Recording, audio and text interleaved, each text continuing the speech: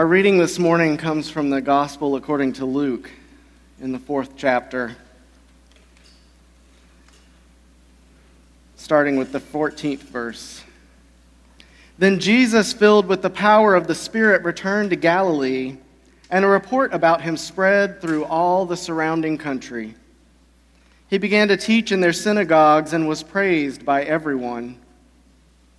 When he came to Nazareth, where he had been brought up, he went to the synagogue on the Sabbath day, as was custom. He stood up to read, and the scroll of the prophet Isaiah was given to him. He unrolled the scroll and found the place where it was written, "The Spirit of the Lord is upon me, because he has anointed me to bring good news to the poor. He has sent me to proclaim release to the captives and recovery of sight to the blind, to let the oppressed go free, to proclaim the year of the Lord's favor." And he rolled up the scroll, gave it back to the attendant, and sat down. The eyes of all in the synagogue were fixed on him. Then he began to say to them, "Today this scripture has been fulfilled in your hearing." This is the word of God for the people of God. Now, over the last few weeks, we've had several miraculous and divine revelations of Christ in the world. The angel announces the coming of Jesus to Mary. A choir of angels announces the birth of Jesus to the shepherds. A star proclaims the divine birth and guides a group of magi from the east. The Holy Spirit descends on Jesus in the form of a dove, and a voice from heaven proclaims that he is the beloved Son. Jesus turns water into wine at a wedding feast. Each of these events reveals Jesus as the Son of God to different groups of people through some sort of mysterious act of power. Whatever that we might think, messengers from heaven are not nearly as common as we would like to believe. The accounts of angels in the Bible are relatively few and are often separated by many years from one another. We can no more follow a star to get to a specific place than we can follow a rainbow to find a pot of gold at the end of it. And someone who could turn water into wine would be a big hit at parties. But today's revelation takes a far simpler form. There's no choir of angels, no voice from heaven, no miracle. Today we hear that Jesus has started to teach in the synagogues in the land of Galilee. Where John had gone out into the wilderness and called people to come to him, Jesus goes and meets the people where they are. He brings this powerful teaching into the synagogues, and the people praise him for the teaching that he offers. As he continues throughout Galilee, reports about his teaching and his ministry are spreading throughout the area.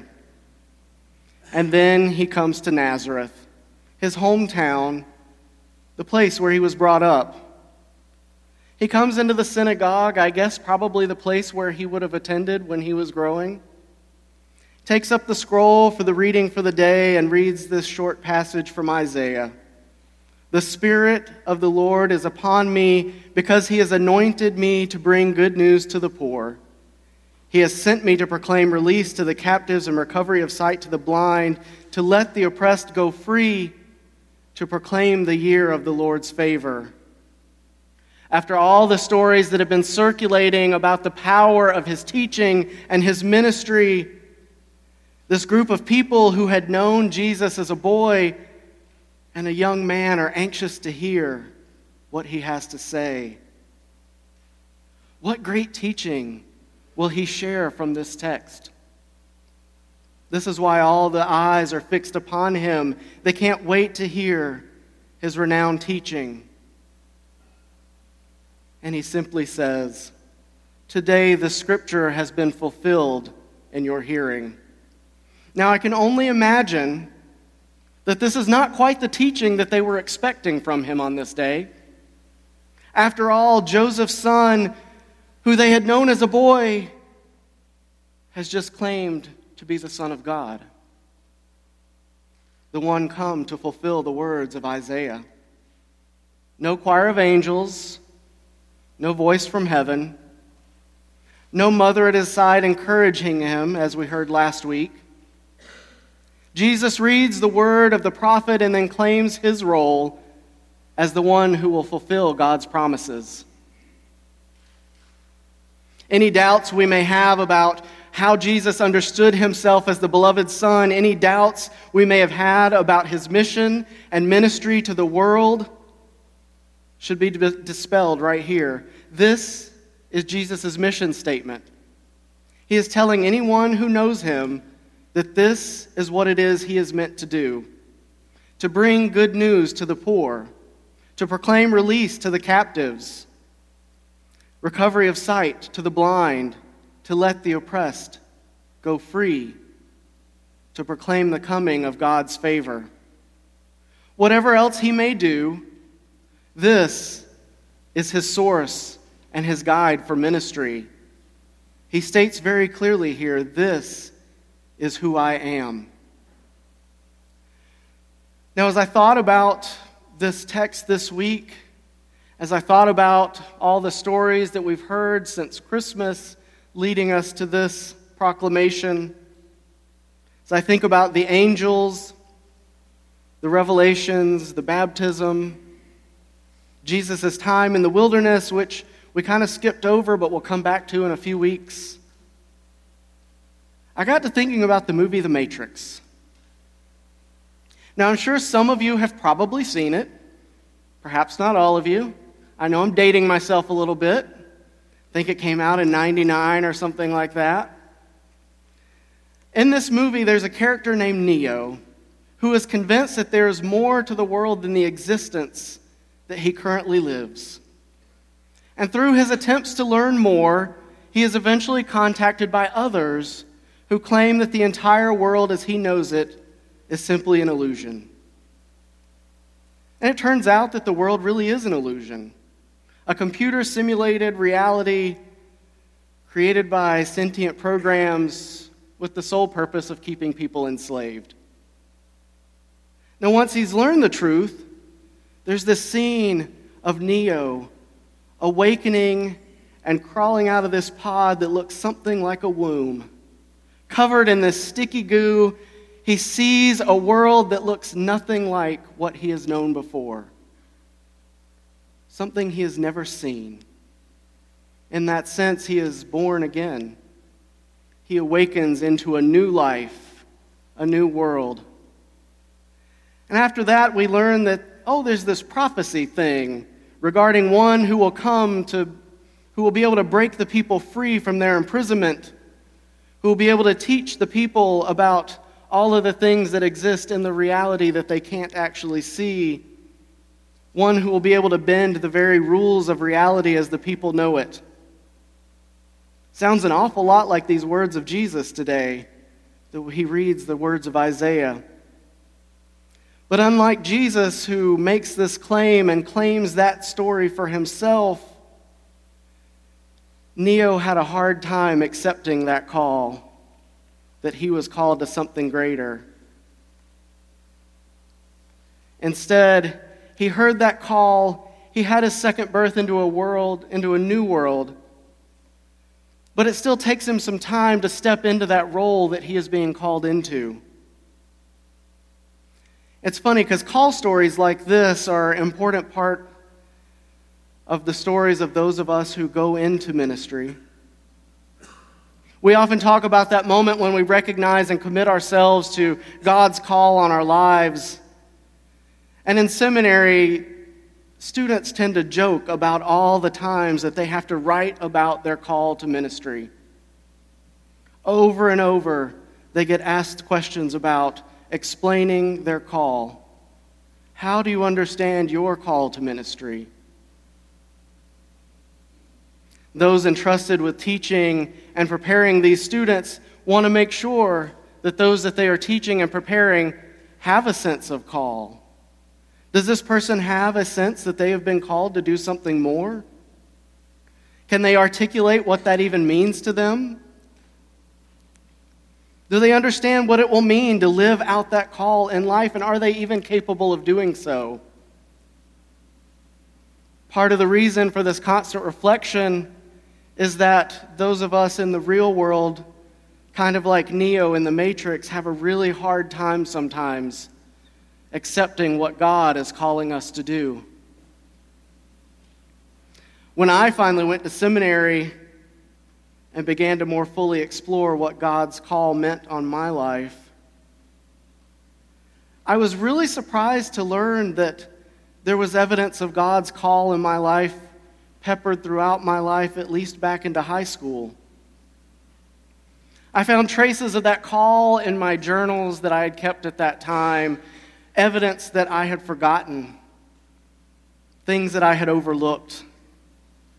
And then when I was in college, I awoke from a dream with a poem stuck in my head that I felt compelled to write down. It really didn't make any sense to me whatsoever at the time, and sometimes today it still doesn't make much sense to me. But when I began looking back at that as I explored my call, I saw in that what God was calling me to do. And now, for those of you that stopped by my office, I actually have a painting on the wall of my office that someone else did, but that reminded me of that call. And so I keep it there in front of me on a regular basis to remind me of what it is that God has called me to do. For some, they find their call in a particular scripture text. One of the preaching professors I worked with in seminary, she used this text from Luke today to start every one of her basic preaching courses every semester. For she sees in this text the call of all who preach the word. All of us who inhabit this role are called into that same ministry of proclamation. And it's important to note that this idea of call isn't limited to those of us who go on to fill professional roles in ministry. Each of us, through our baptism, accepts that call, God's claim on our lives, even though it often still takes time for us to recognize what that means and what that will look like for us. In some traditions, there's the language of being born again as a key step in that journey of faith. In the Methodist tradition, we talk about this sense of our hearts being warmed. However we talk about it, the language we use to describe this is very similar to this sense of call.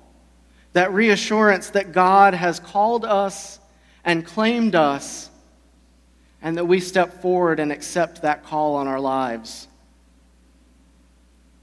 Now, in the Matrix movie, Neo grows into his new life outside of the Matrix. He constantly denies that he is the one foretold by the prophecy. He refuses to believe who it is that he is called to be. He simply cannot comprehend that for himself until one day he finally does. And the movie ends with this miraculous reanimation, and Neo is in fact revealed as the one who is foretold, and he distorts the very fabric of that simulated reality. And in the very final scene of the movie, Neo makes a literal call to the machines in which he lays out what is to come. He says, "I know you're out there. I can feel you now. I know that you're afraid. You're afraid of us. You're afraid of change. I don't know the future. I didn't come here to tell you how this is going to end. I'm going to hang up this phone and I'm going to show these people what you don't want them to see. I'm going to show them a world without you, a world without rules and controls, without borders or boundaries, a world where anything is possible. And where we go from there is a choice I leave to you." This is prophecy like the prophets of the Hebrew Scriptures. It's not so much about predicting the future as it is about telling people where things stand and telling them what the likely outcome is if things don't change. This is the promise that Isaiah is making, that God hears the cries of those in need and God moves to help them. And so when Jesus takes up that scroll and he reads those words of Isaiah, words that were written at least 200 years before he ever walked the earth, he is making a claim that that prophecy is finally being fulfilled. He's not only fulfilling that prophecy, he's making a prophetic claim himself. This is where things stand. This is where things are beginning. The beginning of Jesus' ministry is God's love for the poor. The beginning of Jesus' ministry is God's healing presence. The beginning of Jesus' ministry is God's stand with the captive and with the oppressed. And in making this claim, Jesus is saying not that this is the ending, but this is the beginning of a whole new way of living in the world. This new world is one built on relationship, on love of God and love of one another. And in this world, the poor will know good news. In this world, the captive and the oppressed will know freedom. In this world, the sick will be healed. It doesn't take us much time to look around at our world and recognize that these things have not ended. Like the machines in the Matrix, we sometimes look around at our world and we are afraid. We're afraid of change. We're afraid of a future we do not understand. But Jesus gives us a model for a way out. He offers us a new way of living with each other. Instead of an ending, Jesus offers us a new beginning. We are all here today because we have felt called in some way. God reaches out to us even when we are not aware. God offers us grace.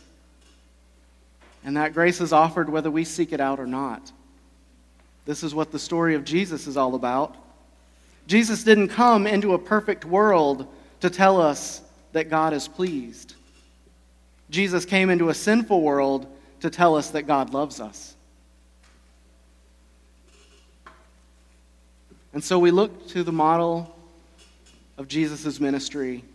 These words that Jesus claims in order to proclaim who he is.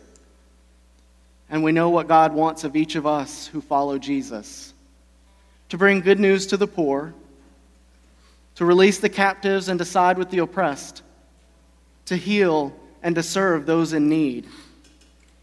Jesus as prophet comes not as a judge, but as love embodied for our world. And then he calls us to take our place in that same relationship, to live in a world modeled on love. And our calling is part of that fulfillment of prophecy that Jesus began 2,000 years ago. May we, therefore, hear that call and go and do likewise.